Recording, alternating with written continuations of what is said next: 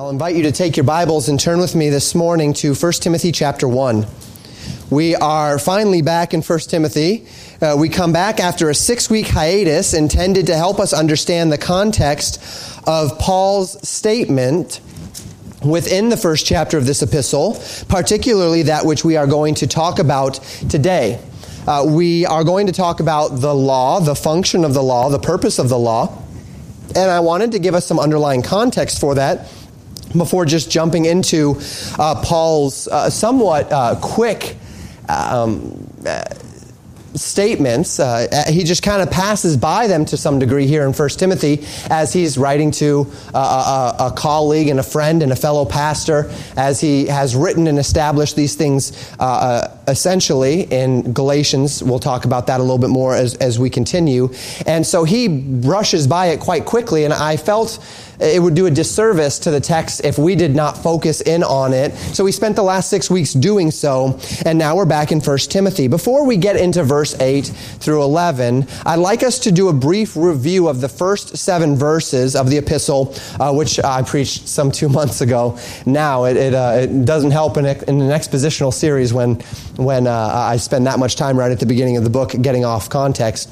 But let's do a quick review of these things. Paul introduces this epistle in a fairly common fashion, and then very quickly turns his attention here in 1 Timothy to the importance of ministers teaching and preaching sound doctrine. Indeed, sound doctrine is an important theme within the book of 1 Timothy. Paul recounts how he left Timothy at Ephesus while he journeyed on to Macedonia, and specifically reminds Timothy of the charge that he gave him regarding his continued ministry there. And the duty that Timothy was charged with as he continued his ministry in Ephesus was that they would teach no other doctrine.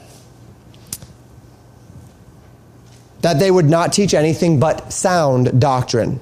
We then get a little bit of insight into the kinds of false doctrines that were floating around in Ephesus, the kinds of things that Paul in particular was concerned about as it related to that church. He speaks of not giving heed to fables. The idea there literally being myths or stories which have no basis in the truth. Then he speaks of endless genealogies, the idea of resting our focus upon bloodlines and of people groups rather than on the doctrines of Christ. He says that these are examples of things which engender questions, and controversies rather than godly edifying in faith, which is where our focus ought to lie. And we talked at the time about how much churches and individuals can really get drawn into these things, into fables and genealogies, into those things which gender controversies and questions rather than truths. And one of the primary reasons why is because it makes us feel good about ourselves. Because if there's things that aren't in the book, but we're pursuing those rabbit holes, then it's really easy to pursue them because we can't just open the book and say, see, we're right, see, we're wrong. So it allows me to stand upon some measure of self-righteousness. It allows me to feel some measure of confidence in the flesh because, well, they're just theories anyway. So we have these fables, these endless genealogies, these things of which we are warned about. He then speaks of those who have turned aside to these vanities, and focuses in particularly on those that were teaching a specific element of unsound doctrine, of which he's going to speak more of as the chapter continues. He describes these as people who are desiring to be teachers of the law, but understand neither what they say or whereof they affirm. These initiates are those who had a desire to teach the law, but they didn't understand what the law was about. They had a desire to teach these truths, but they were not teaching them in sound doctrine. And this begins Paul's focus upon the law and its use here in 1 Timothy. The reason why we diverted our attention, as I mentioned, from the epistle for those weeks is because I felt it would do a disservice to the full understanding of a Christian's relationship to the law to simply say the law is a tool of conviction. Indeed, it is. But as we studied over the last 6 weeks in our mini-series, we saw that the law does have value to the believer. It's good, though by nature insufficient, as a reflection of the righteousness of God. It cannot save. It has no power unto eternal life. It has no power to grant us fellowship with God. In fact, as we have looked over the past 6 weeks, the law exists to break that fellowship. The law exists to show us our need for something bigger, for something more, but it still does have value. These templates, these examples, are not the true and natural use of the law, however. The idea that we draw from the law the righteousness of God, we draw from the law the character of God, that is not the truest and most pure function of the law. Lest we fool ourselves into thinking that the law or the lawful use of the law, as we'll see it here in 1 Timothy chapter 1, frees us to live in whatever manner we please. We spent a good amount of time within this mini-series as well focusing upon the reality that we cannot continue in sin that grace may abound. That our freedom from the letter of the law, as Paul teaches it, does not give us license to live any way we would please, but rather binds us to two enduring principles. Love the Lord thy God with all thy heart, soul, and might, and love thy neighbor as thyself. And as we considered that 2 weeks ago, in the last message I preached, it's quite a high standard, is it not? And if we're busy, if we're keeping ourselves busy doing that, we will indeed keep ourselves busy for a lifetime. But now we come back to it. What was the law actually designed by God to do? What was that period between the Sinai and the cross designed to do? What was the Mosaic covenant, that Mosaic law, the 10 Commandments and all of the laws that would flow from it? What was it there for? Where is the law's true and valid application in this world? Paul's going to tell us today, and remember our context in this. He's telling us these things within the context of warning Timothy about men who teach other doctrines contrary to sound doctrine. He's warning about men who desire to be teachers of the law, but they don't understand the nature of the law, and they don't understand the way they're teaching the law, what that affirms. What it's actually teaching, if you dig down to the implications of what they're teaching, what those implications are within the church. So let's read verse 8. But first, I'd like us to go in our context. So if you've got your Bibles there, we'll begin reading in verse 5, and then we'll read through to verse 8. The Bible says this: "Now the end of the commandment is charity, out of a pure heart, and of a good conscience, and of faith unfeigned, from which some, having swerved, have turned aside unto vain jangling, desiring to be teachers of the law, understanding neither what they say nor whereof they affirm. But we know," verse 8, "that the law is good if a man use it lawfully." Now, the contrast Paul makes here in verse 8 shows us the problem with these people that desired to be teachers of the law, but were using it unlawfully. They were extending the law beyond its design. They were extending the law beyond its capacity or its capabilities. My van is very good for what it is. It has enough seat belts to fit my entire family, at least for now. It has cargo room to take stuff with us. It's got a roof rack. It's got a trunk. It's got the capacity to be able to move my family and the contraband of my family, which can be quite considerable, from point A to point B. But the van, for all of its uses, for all of its good when used properly, is not very good when used for things for which it is not designed. The van has a very particular use case in mind. And if I wanted to take that van and do things that were outside of its use case, I would find it to become insufficient very quickly. It would not be a very sufficient off-roading vehicle. It would not be a very sufficient drag racing vehicle. It is not very sufficient as vehicles meant for other purposes. It is not even as efficient as it could be simply as a commuter vehicle because of gas mileage and such. It has a use case, and within that use case, it's very good. Outside of that use case, it proves itself to be wholly insufficient. Just so, the law is very good in its proper place. But taken outside of its design, taken outside of its context, taken outside of its proper use case, it becomes insufficient. And indeed, in doctrine and theology, to take a truth and to strip it of its intended design can not just become inefficient or insufficient, but it can become dangerous, can't it? The affirmations that can come about when I take truth and I strip it of its intended purpose and I apply it where it does not belong can mean the difference, quite literally, between truth and error. The greatest dangers to God's people, to those who are truly born-again believers, is often not blatant, unapologetic lies, is it? You're not going to read books with blatant, unbiblical, unapologetic lies and say, wow, this guy's really got a point. The deeper danger to the Church of Christ is that mixing of truth and error, is that slight tweak to the truth, where truth just, you come at truth, but you add this little different flavor, this error into the truth, that idea that Paul says in Corinthians, a little leaven leaveneth the whole lump, right?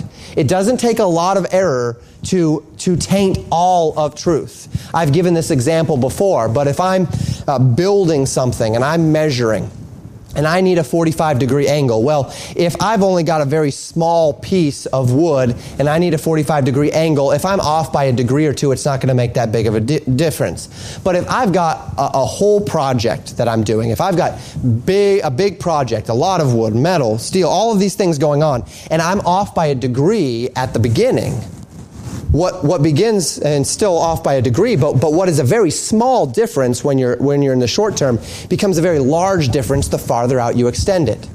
This is the idea of them not knowing what they affirm.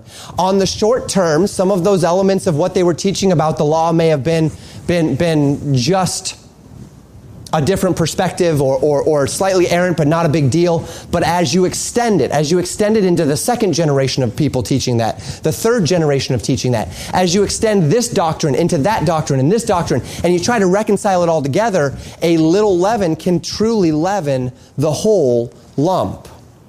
And this is the idea here. Satan, in 2 Corinthians chapter 11, verse 14, the Bible warns us, is transformed into an angel of light, right? He seeks to misrepresent, to distract, to cause to lose focus, and so to fall short of truth. Now, much of what Paul says here, we have already considered sufficiently. For those of you that have not been here for my series, I apologize. You're coming in right at the end of that. It's all online, though. It's on YouTube. It's on podcast. So I'd encourage you to go back and listen to those for the foundation of what we're talking about. But we will review a little of it today. The reality, as we have understood it from the Scriptures, is that the law truly is good. Recall our discussion in Romans 7, where Paul admits the very fact. He says in Romans chapter 7, verse 12, "Wherefore the law is holy, and the commandment holy and just and good." The law is holy. It is holy and just and good, but any virtue can become a vice. When we spoke several weeks ago about the law's reflection of the character of God, this is the end unto which we considered, that the law as it exists is good, but if I use it in an imbalanced way, if I place upon the law intents and purposes for which it was not designed, if I can put it this way, put a burden upon the law of which it cannot bear, then it collapses. I fall out of balance, and I can drift into any number of spiritual dangers. Be that self-righteousness, be that judgmentalism, be that ungraciousness, be that division among the brethren. Thus, the law can become a stumbling stone in the same way that it was to the Jews of the reality of grace. Paul said in Romans 9, 10, 11, that in many ways the law itself was the catalyst by which the Jews stumbled at the stumbling stone of Christ. And in that message several weeks ago, we admitted the law's value to the believer as a shadow of things to come, but we must understand that this is not the law's primary purpose. The value to the believer is not why the law exists. And it is not why it's not why it existed then, it's not why it exists today. We saw early in our mini-series that the law is a tool unto condemnation. It exists to condemn. For the unrighteous, not for the righteous. And that's what we see in verses 9 through 11 of 1 Timothy chapter 1. Paul says, knowing this, that the law is not made for a righteous man, but for the lawless and disobedient, for the ungodly and for sinners, for unholy and profane, for murderers of fathers and murderers of mothers, for manslayers, for whoremongers, for them that defile themselves with mankind, for men stealers, for liars, for perjured persons. And if there be any other thing that is contrary to sound doctrine, according to the glorious gospel of the blessed God, which was committed to my trust. So Paul sets the record straight here.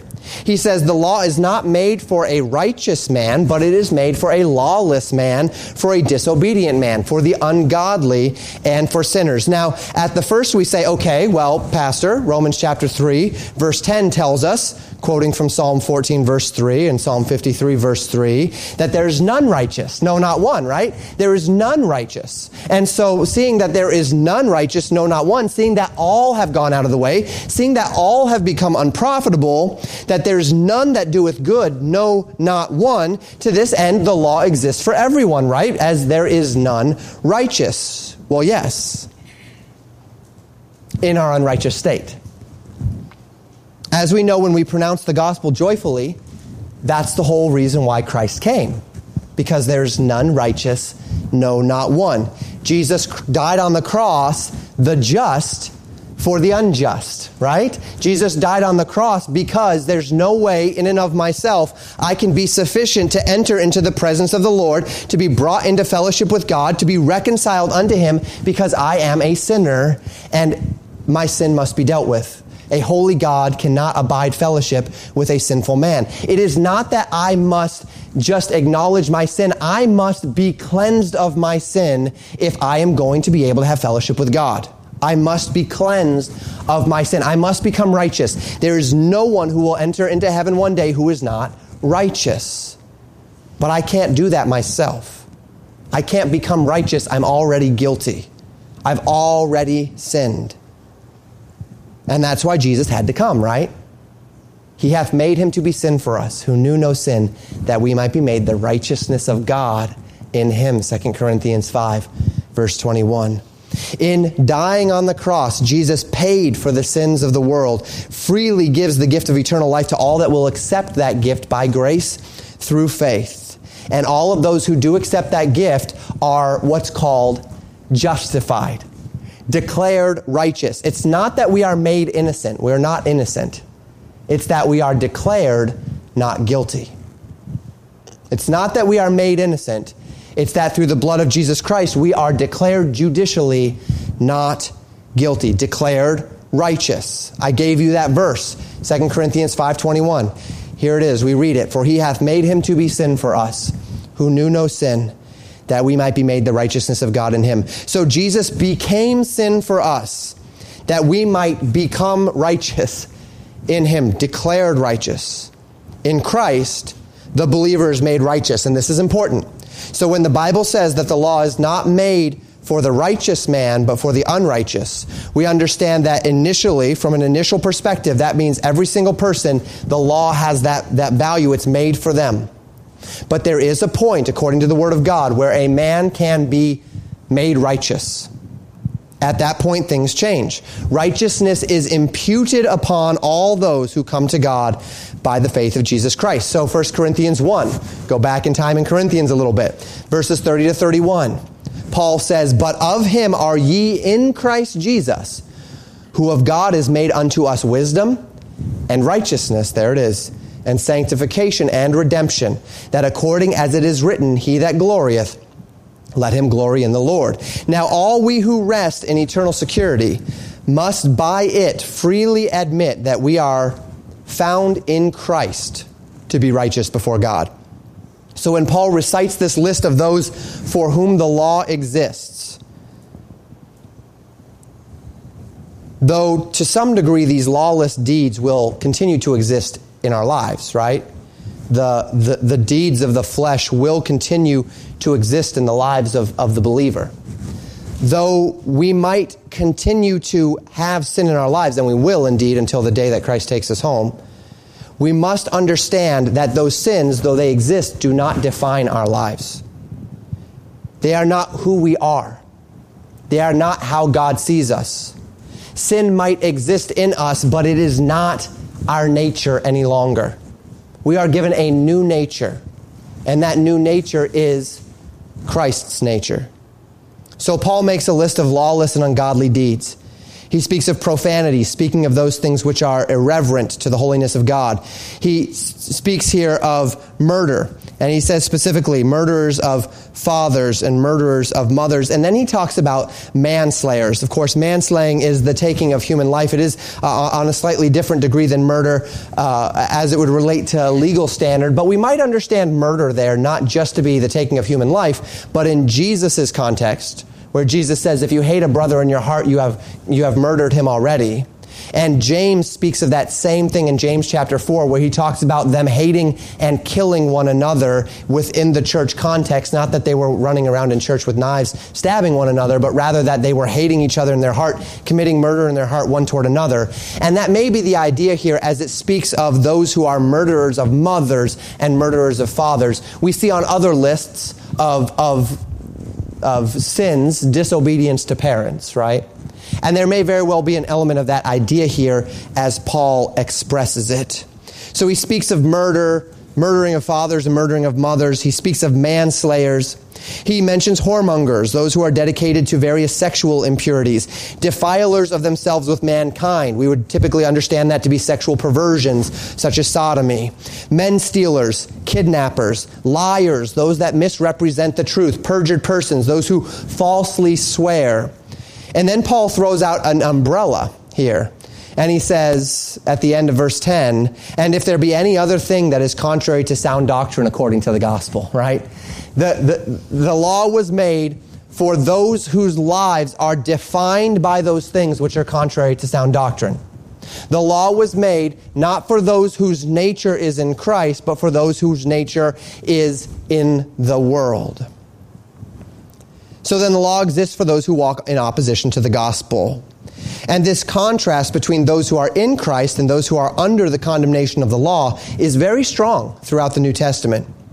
We find here this list of sins which exists contrary to sound doctrine, which undergirds the use of the law. The law exists to show unbelievers their deep sinfulness. The law exists to bring those who rest under that condemnation of the law in which they realize that they are sinners into an understanding of that condemnation so that then they would be compelled to flee unto grace. This was the very process by which Paul described which Paul described in Romans 7. So Romans 7 said that the law is good, right? It is just, it's holy, it's good. He continues in verses 9 and 10, and he says, for I, speaking of himself, was alive without the law once, but when the commandment came, sin revived, and I died. And the commandment which was ordained to life, I found to be unto death. So Paul describes a time when he says he was alive without the law, when he was under the erroneous belief that he was right with God because he was ignorant of the righteousness which God demanded. We know that Paul grew up as a Pharisee, right? We knew that as pertaining unto the law, he was blameless. And so he was a very morally good man. And so there was a time when living in that moral system, he says, I felt as though I was right. I had no conception of my sin. I was alive without the law. He says, but then the law came. He realized what the law said. The commandment came, sin revived, and he died. He describes the commandment coming, being made aware of the commandment, and then he says he died. Now, what we know is that he didn't fall over dead, right? Because he's writing this. So that's not what this means. It does not mean he fell over dead.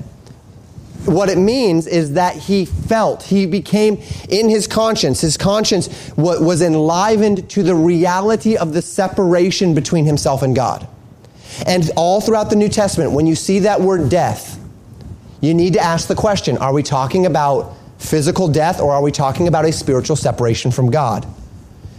Because a good number of times, we're talking about a spiritual separation from God. So when Paul realized the standard under the law, he became keenly aware of his own unrighteousness, of the places where he fell short, and he felt a deep and abiding separation from God due to the reality of his sinfulness. So that all the law, which reflects that which is good and holy, though it does reflect that which is good, became unto him death, which is not good.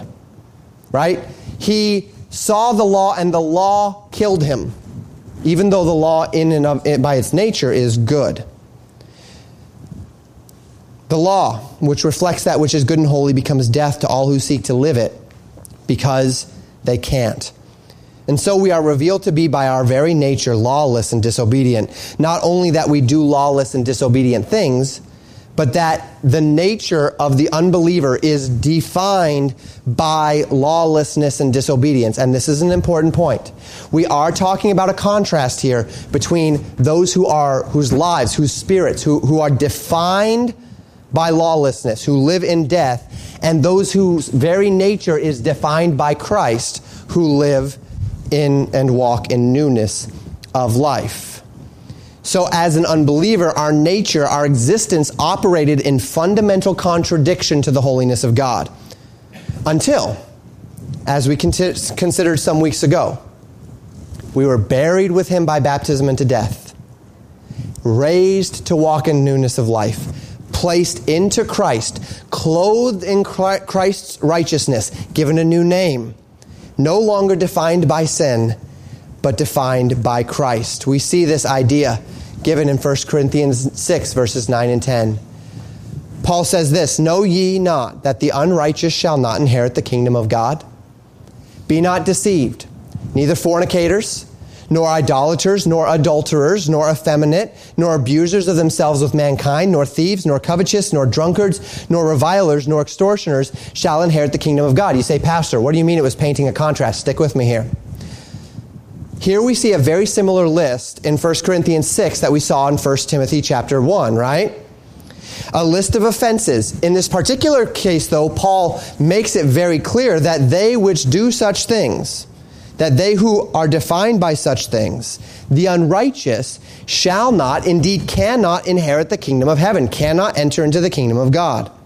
This list, among others in the New Testament, has caused no end of confusion and grief among many persons who has come to faith in Jesus Christ by grace, and then find some sin upon this list, or another list like it that says those that do such things will not inherit the kingdom of God, realizes that they still struggle with those sins, and so they're deeply troubled in their hearts about their eternal security. But what's important for us to understand is that this statement is given in context. Never, never ignore context. We can't just pull two verses out of 1 Corinthians 6, or 1 Corinthians as a whole, and say, these verses say this, without understanding the context within which they're given, the broader argument that Paul is making here. And in context, we find that Paul gives this list in contrast. And it's not a contrast of actions. It's a contrast of conditions. He is describing here the unrighteous who will not inherit the kingdom of God. Then he goes on to say in verse 11, look at this with me, "And such were some of you, but ye are washed, but ye are sanctified, but ye are justified in the name of the Lord Jesus and by the Spirit of our God." You know what really strikes me as exciting about these verses in this context? Is Paul is writing to a church that is having a lot of problems with sin in 1 Corinthians, isn't he?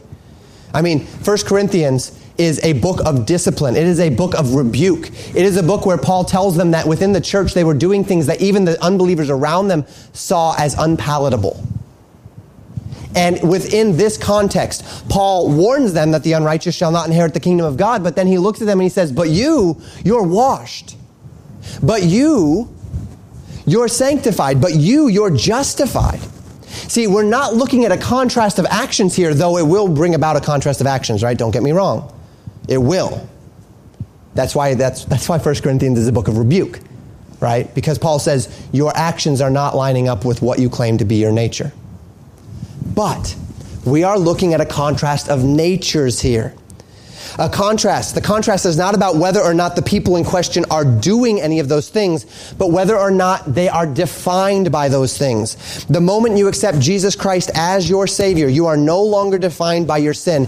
You are defined by the righteousness in Christ. You are made the righteousness of God in Christ. There is a difference between a football player and a person who plays football, right? I can go out and I can play football. That does not make me a football player. I am a pastor who went out and played football. That is very different from someone who has devoted himself to perfection in his sport, who defines his time, his effort, his life, the very essence of who he is by the fact that he plays football. He'll have a Wikipedia page and it says he is a or was a former football player. It defines who he is. It does not define who I am. In like manner, at least from a doctrinal perspective, there is a definitive difference between a person who commits a sin and a person who is defined by their sin.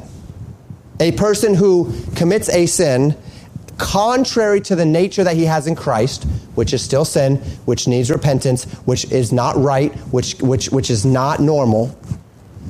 But a big contrast between that person and the person who is unrighteous, who the very essence of his character is defined by sin, by the world, because he is not in Christ.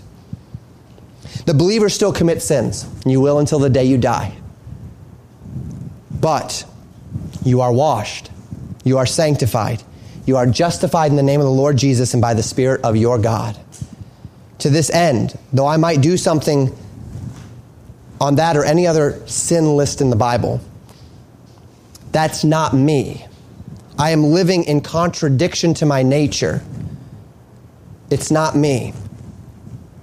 I'm not defined by my sin because I've been buried and risen with Christ. That's what Romans chapter 6 tells us so explicitly. I am in Christ. I am given a new name and a new nature. Romans 6, the whole point of Paul, what Paul's saying there in Romans 6 is, look, if you have been raised to walk in newness of life, reckon it to be so and live it. He's saying you're living, every time you sin, you are living in dramatic contradiction to the very nature into which you have been born. You are living in contradiction to yourself, and you can't live that way happily, right? You can't live that way contentedly. That's why we say the most miserable person in the world is actually not the unbeliever typically, it's the believer that's living in sin. Because you are living in the unbeliever is living in complete consistency to his nature when he's sinning. Complete consistency to his nature. The only thing that's going to make him uncomfortable is the degree to which the law, the Word of God, has entered into his mind, and thus he sees the unrighteousness within his actions. But the believer who's living in sin is living in direct contradiction to himself. Direct contradiction to the very essence of his nature in Christ. It's a miserable, miserable place to be. So I, as a believer, buried and risen with Christ, in Christ, given a new name, given a new nature, born again, adopted into the family of God, I might lie, but I'm lying in contradiction to the nature of the Spirit of Christ which was in me. I'm not a liar from a doctrinal standpoint. I'm defined by Christ, not by my lies. I might steal, but spiritually speaking, doctrinally speaking, I am defined by Christ, not by theft. And again, this distinction does not exist to free us from sin. I hope I've made that clear. To live and to think that this distinction frees us to sin, does not free us to sin. To think that this distinction frees us to sin is entirely foreign to Scripture. And in fact is blasphemous to the God who delivered us from the power of wickedness. And we've studied that and mentioned that any number of times over the past weeks. So when we read these verses, we see this contrast clearly. To this end, Paul says in 1 Timothy chapter 1 that the law lawfully exists for the lawless and disobedient, for the ungodly and sinners. And if you are in Christ, he's not talking about you there. He's not. We must understand that. It's not keyed explicitly to our actions, but rather to our condition, whether or not we are under the blood of Christ.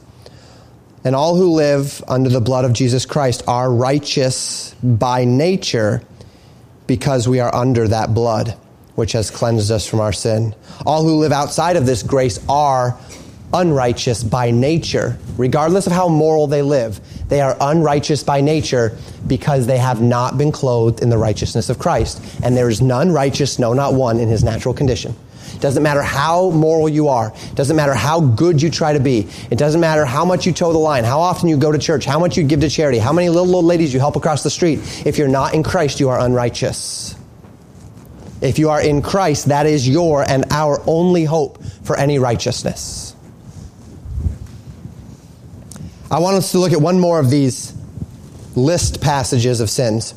And it's going to bring us back into Galatians, where we're going to spend a portion of the rest of our time. Galatians chapter 5, verses 19 through 21 says this: Now the works of the flesh are manifest, which are these: adultery, fornication, uncleanness, lasciviousness, idolatry, witchcraft, hatred, variance, emulation, wrath, strife, seditions, heresies, envyings, murders, drunkenness, revelings, and such like, of the which I tell you before, as I have also told you in time past, that they which do such things shall not inherit the kingdom of God. So here we have another one of these lists of the works of the flesh. And I feel like I've established this now, but notice here how it's written. Paul gives this list as a means of contrasting the things which are rooted in the flesh with, as he would continue in his teaching, the things which are manifest, that come naturally out of those who are walking in the Spirit. He calls for God's people to walk in the Spirit, and in doing so not fulfill the lust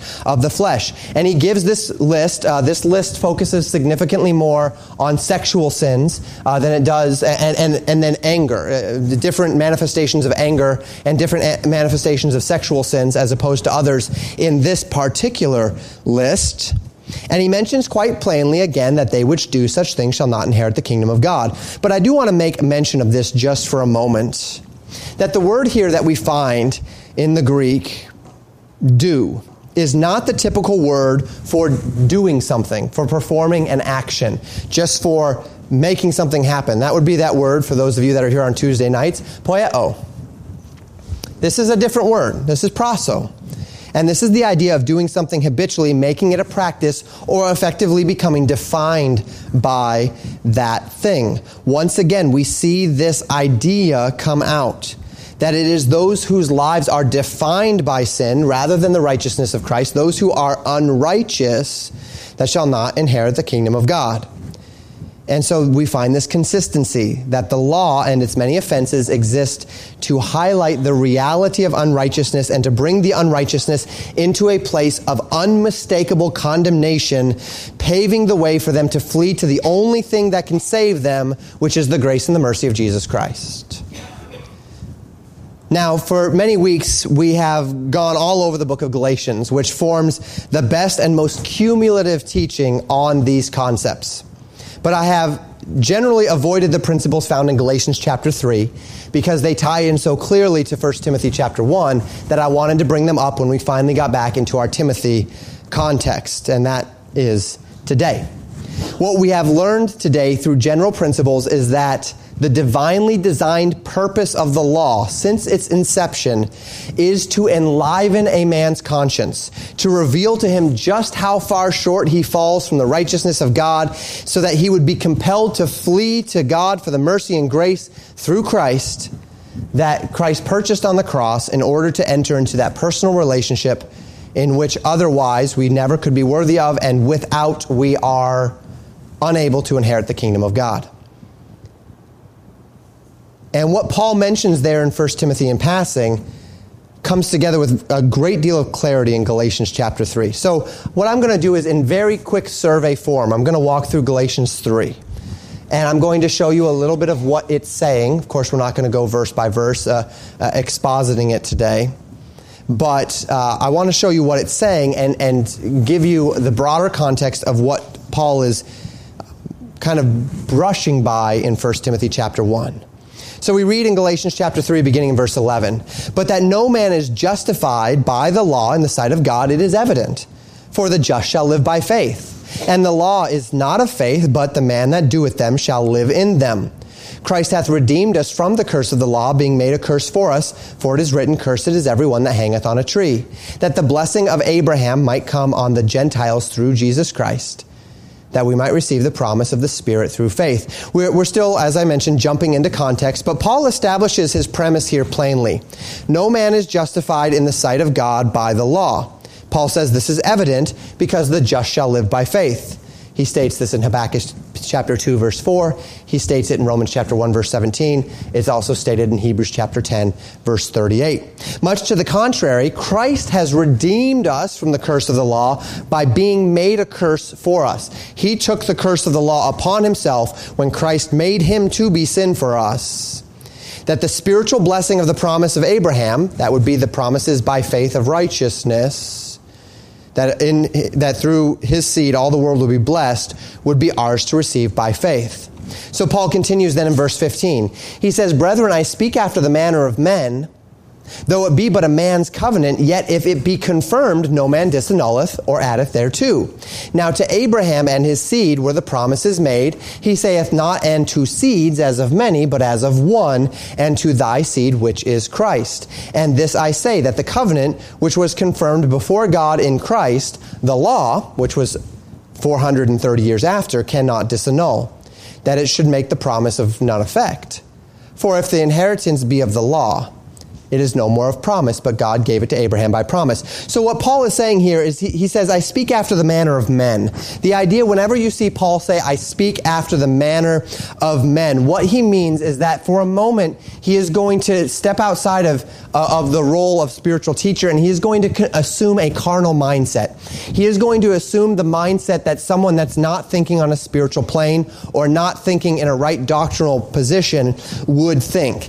He's going to assume a secular mindset in order to prove a point. And the point he seeks to prove is that even in the secular world, when two people make a covenant, if it's confirmed legally, then it's binding. It cannot be disannulled. It can't be added to. You can't just sign a contract and then later say, well, this is the contract we signed, but I added a few pages to it after the signature. These things you're accountable for as well under the signature that you signed way back then. It doesn't work that way. And if this is the case even of a human covenant, and this is why Paul says, I speak after the manner of a man. Even after the manner of a man, under a human covenant, you can't disannul a contract that's been legally bound.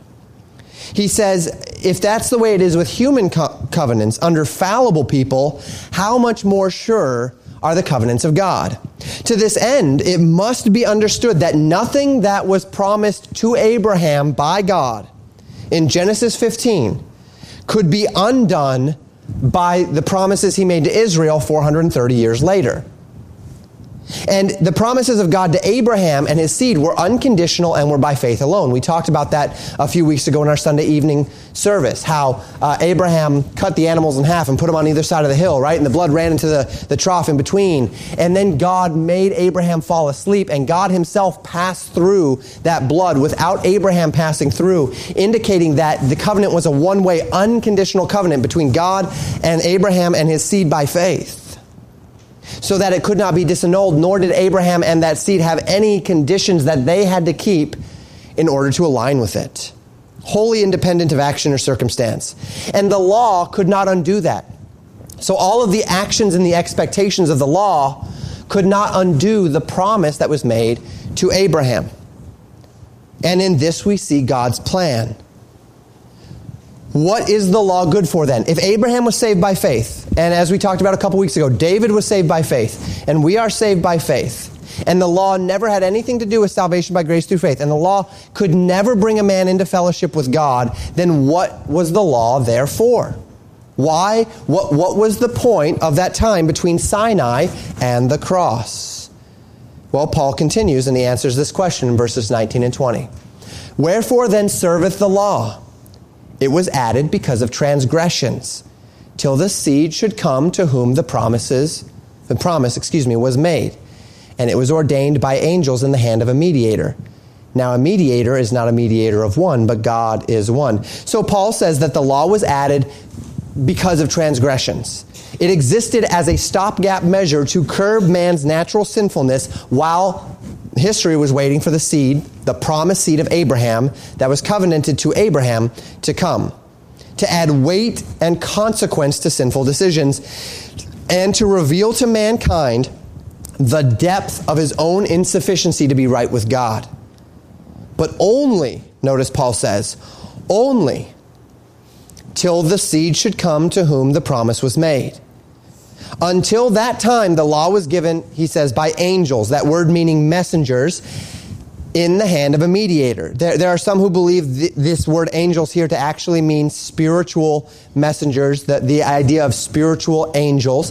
However, we see throughout the New Testament precedent for this word angels also being earthly messengers. The word in the Greek simply does mean messengers. So if we broaden that term, I would believe most likely the angels by which the law was ordained would have been probably the prophets, who were giving, thus saith the Lord, explanations of the law. If we want to say that it was actual spiritual angels, that's fine. We just don't have anything in the Old Testament to relate that to. And we do have a relation to the idea of the messengers of God being the prophets. Either way, it doesn't really matter that much. But then we see the idea of it was in the hands of a mediator. And of course, we know from early in the book of Exodus that the mediator in whose hands the law was Moses. So everything about the covenant of Sinai was evidently temporal. God did not choose an eternal mediator to mediate Sinai. Moses, a temporal man, a man who would die, mediated Sinai. God did not administer all of the elements he did not ordain the law at the hands of himself. He ordained it at the hands of his messengers. Everything about it was evidently temporal. And it was temporal because it was intended to pass away. Whereas God ordained the covenant of Christ at the hands of an eternal mediator and by his own blood.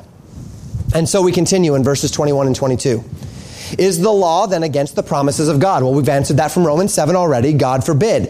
If there had been a law which could have given life, verily righteousness should have been by the law. But the Scripture hath concluded all under sin, that the promise by faith of Jesus Christ might be given to them that believe. Paul then reiterates, as we have established, that the law is not against the promises of God. But it also doesn't override the promises of God. The law, it came and went without ever addressing the primary need of man, which was to be reconciled to God. If the law could have given life, it would have given life, but it could not give life because no man can fulfill the law. And that by God's blessed mercy. Why is that God's mercy that no man can fulfill the law? Because it levels the playing field. Because it means that my relationship with God is not contingent upon my family background, or whether I'm poor or rich. It's not contingent upon whether or not my parents took the initiative to get me into church or not. Wouldn't it be a bummer if our relationship with God was wholly dependent upon our works? And then we have all of these poor kids growing up in homes where their parents don't care, and now they're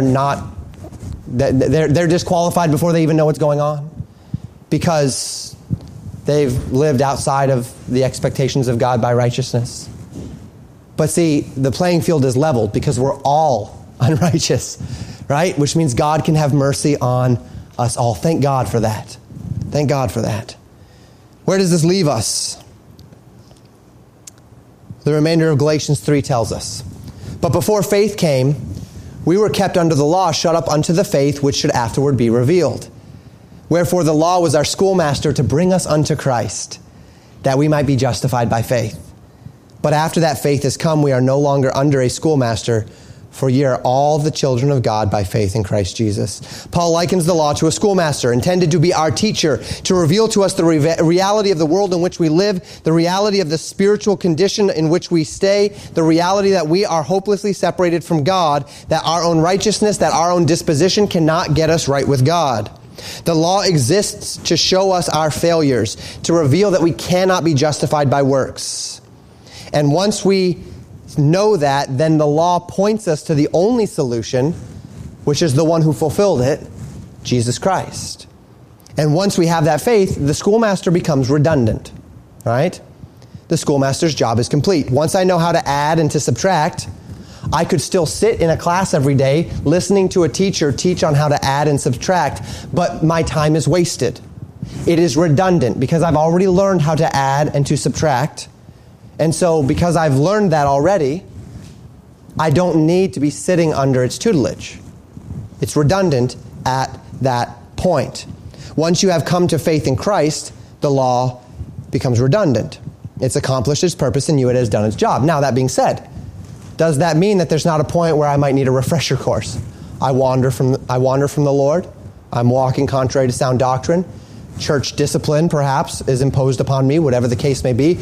Those who are walking in sound doctrine, as Paul exhorts in 1 Corinthians 5, treat the one who is walking contrary to sound doctrine as an unbeliever, publican and a sinner. What are you doing there?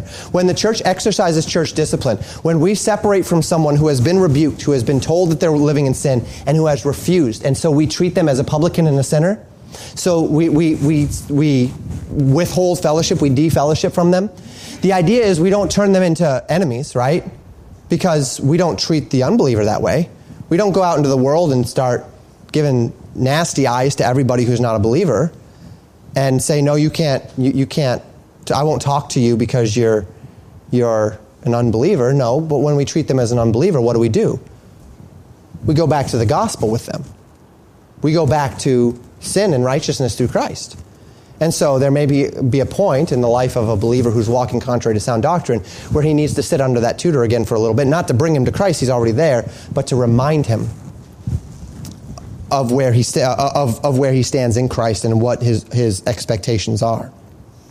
So Paul would say, the law is not for a righteous man, but for holy, lawless, disobedient, ungodly, sinners, unholy, and profane. Let's carry this back into 1 Timothy chapter 1.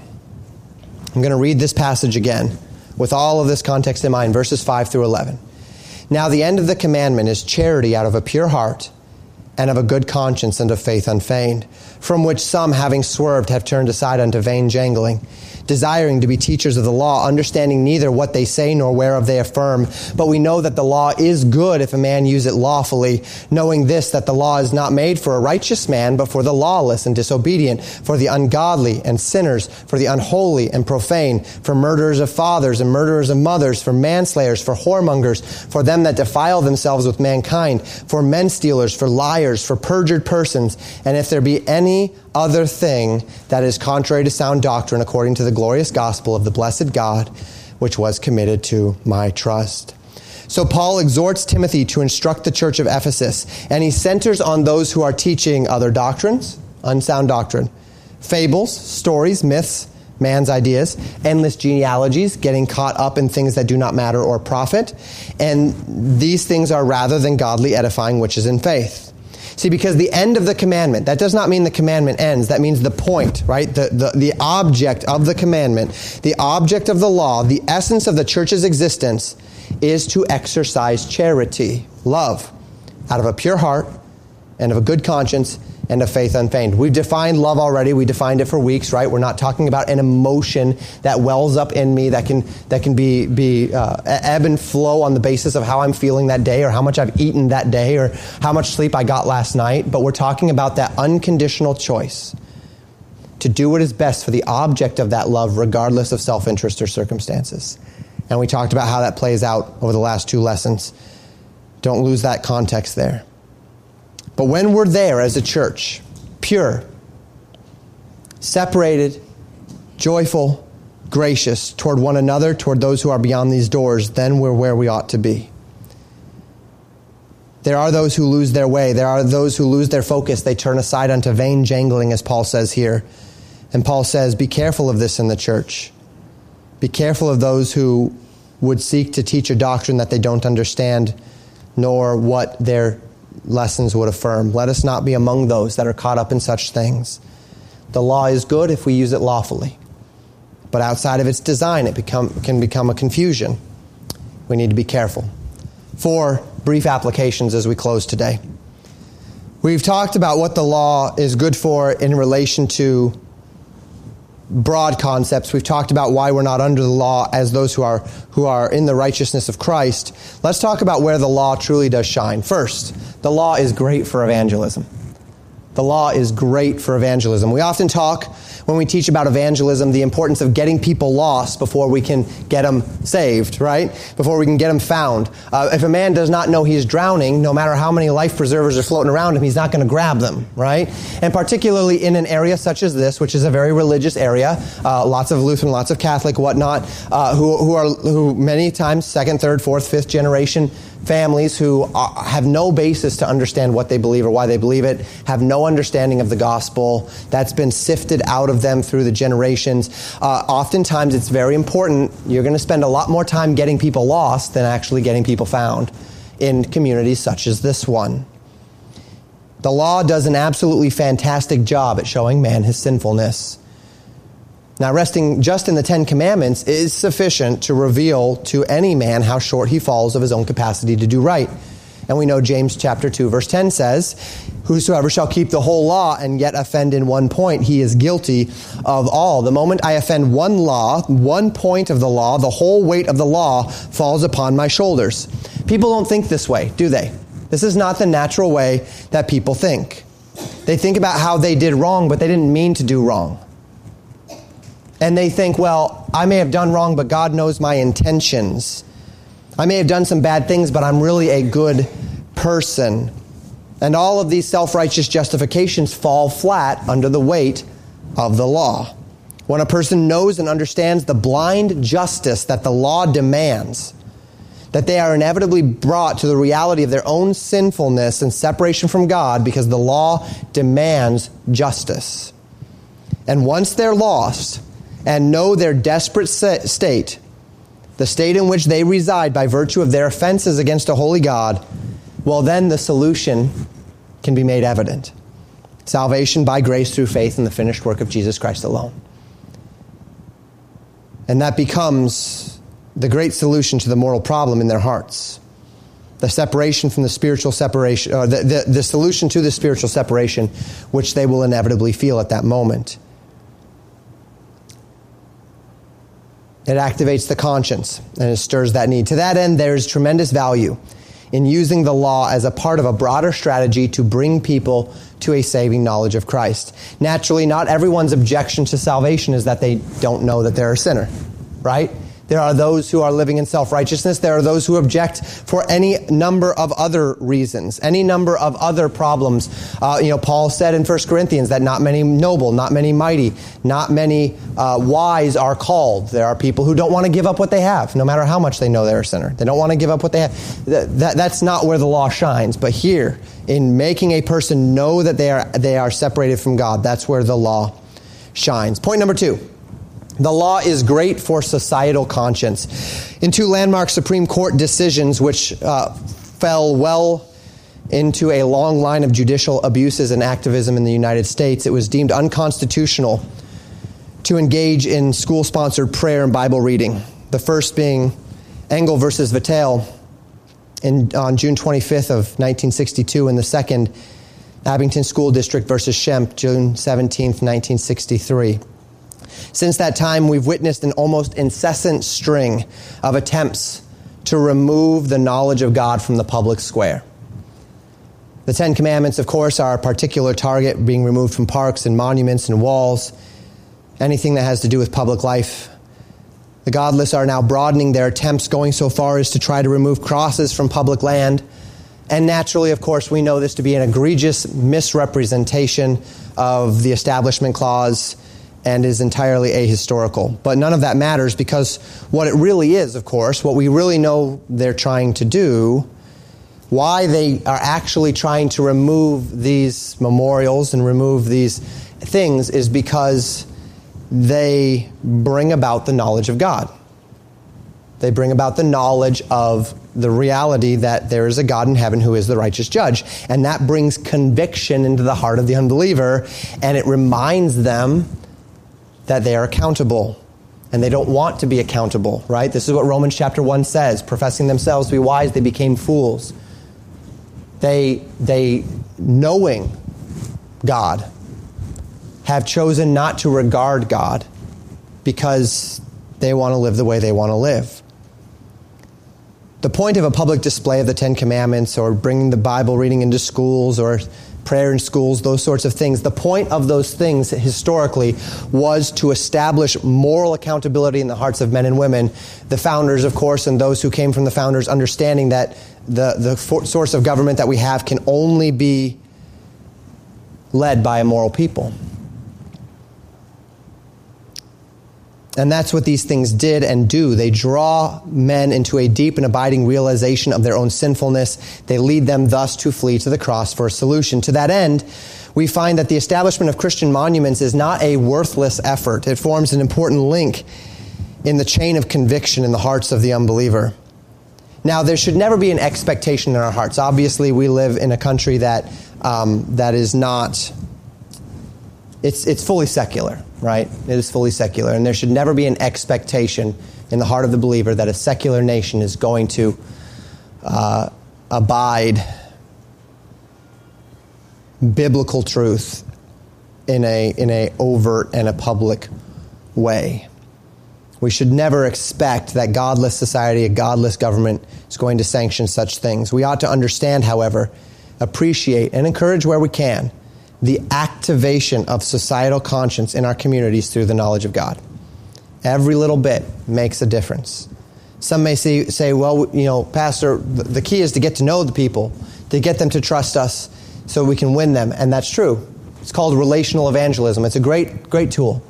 Hope you use it. I hope that you are evangelizing those that you know, those that are close to you, those who you can relate to and they can relate to you, and I hope you're doing that. But don't discount the simple power of the law of God to activate the conscience of a man, of an unbelieving man, and to drive men and women, regardless of how well they may or may not know you, to seek relief from the own feelings of their separation from God through the gospel of Jesus Christ. Third, the law is great for our children. Children are by nature and design very simple thinkers, right? That's a part of growing up. They will rarely understand the deepest implications of what it means that a man is spiritually separated from God. But that doesn't mean they can't know and understand the realities of their need. It's been my experience that children, due to the simplicity with which they view the world, are often able to comprehend and believe the truths of God, not necessarily better, but perhaps easier than many adults before they have years and years and layers of what-ifs on top of them. There is a manner of speaking, a disadvantage to church to children, however. Perhaps this is not the best way to express it as saying that children who grew up in a church such as this are disadvantaged. They're not, but if you can just follow the line of reasoning with me for a moment, there is a disadvantage to being a church child in this fact, that when a child grows up in a deeply moral atmosphere, it's very easy for him to skirt under the radar because he knows how to play the game. He knows how to live the life. He knows how to say the things, do the things, look the way, sound the way he needs to look, sound things he needs to do. I grew up in a Christian home. Thus, I didn't experience a lot of the things that other young people have experienced. I grew up in a home that would not abide foul language and blaspheming God's name. We were taught to tell the truth. We were taught to be kind and polite. We didn't have drugs and alcohol in our house, these sorts of things. And so, especially compared to the world around me, having gone also to a public school growing up, I was a really good kid, right? It's very easy for a child to hear about things, to see things, to compare myself to all those around me and to say, I'm doing just fine. There's a natural propensity to compare myself to others, and thus a child can become self-righteous. But that's the power of the law. I'm not an individual actor in any attempt to show someone their need for Christ. I am a partner with the Holy Spirit in my attempts to show people the need for Christ. To this end, the law becomes a huge help. See, because we can talk about these things. We can talk about how you're not supposed to lie and cheat and steal, and a child can say, okay, well, I can do those things, but then we get down to the essence of other elements of the law. Boiling all the way down to not having idols in your heart, boiling all the way down to not hating a brother in your heart, boiling all the way down to motivation. And when we get there, the law becomes a huge help, because no matter how many times a child is told he's a good kid, no matter how well he looks in comparison to the other kids around him, when he comes face to face with the standards of God's righteousness and holiness, he, like every other person on this earth, will find himself to be entirely insufficient. And so this condition is never one in which we want for our children. We don't want them to feel this guilt and this shame. It is, of course, a natural and important means unto an end, that they would find grace through faith. So it's important that we, as we talk to our children, reflect to them the fullest extent of the law's condemnation, that there is an expectation, there is a holy God, and that we are on the wrong side of that God by nature. Don't hide, let me put it this way, don't hide from children their nature. Don't excuse away their white lies. Don't excuse, they're just being kids. Don't hide from them their nature. Because that the reality of their nature, that they are by nature children of wrath, that they are by nature those who are not in Christ, they are not righteous. They need to know that. They need to see that. Because that is what is going to cause them to need to be compelled to flee to the cross. And of course, you keep the gospel in their ears, right? You keep the solution before their eyes. You are not a good kid because you do moral things, right? One of the things that I learned early on that I was thankful for, it's just a nuance. I'm not saying that anyone's doing it wrong if they don't, but it was my mother-in-law who said, one of the things that they did growing up is instead of saying to a person, you are good, you're a good kid, we tell them they did a good job. And that little nuance of difference of you did something good versus you are good was one of the ways that they sought to inculcate into their children the fact that no, you're not good, though you did something that I'm pleased with, trying to draw to them the reality that they are unrighteous, that they are sinful, and that they need the blood of Jesus Christ just as all of us do. So the law is great for our children. Fourth and finally, once grace enters the picture, the focus must shift from legal conformity to spiritual alignment. In any of these cases, whether it's evangelizing the unbeliever, whether we're talking broadly about societal conscience, whether we're talking about our children, in all of these cases, just as important as bringing a man to the reality of his separation from God through the law and then bringing them to Christ, just as important as leading a man or a woman to grace is then, once they have found grace, leading them in grace. Okay? We lead them to grace so that then we may lead them in grace. Teaching them to live in the liberty of which we have spoken over the past several weeks. Teaching them that the essence of the law is to love God and love their neighbor as themselves. Helping them transition their minds from the shame of their guilt and insufficiency to the joy of Christian liberty and grace. And that's an essential step along the path of their spiritual alignment unto spiritual success, unto spiritual balance. Paul's warning in 1 Timothy was about those who would come into the church and confuse these doctrines, binding the church to what they once were, rather than exhorting them into what they are now in Christ. And for us today, we can find ourselves perhaps in that same place. It's important that we use the law lawfully.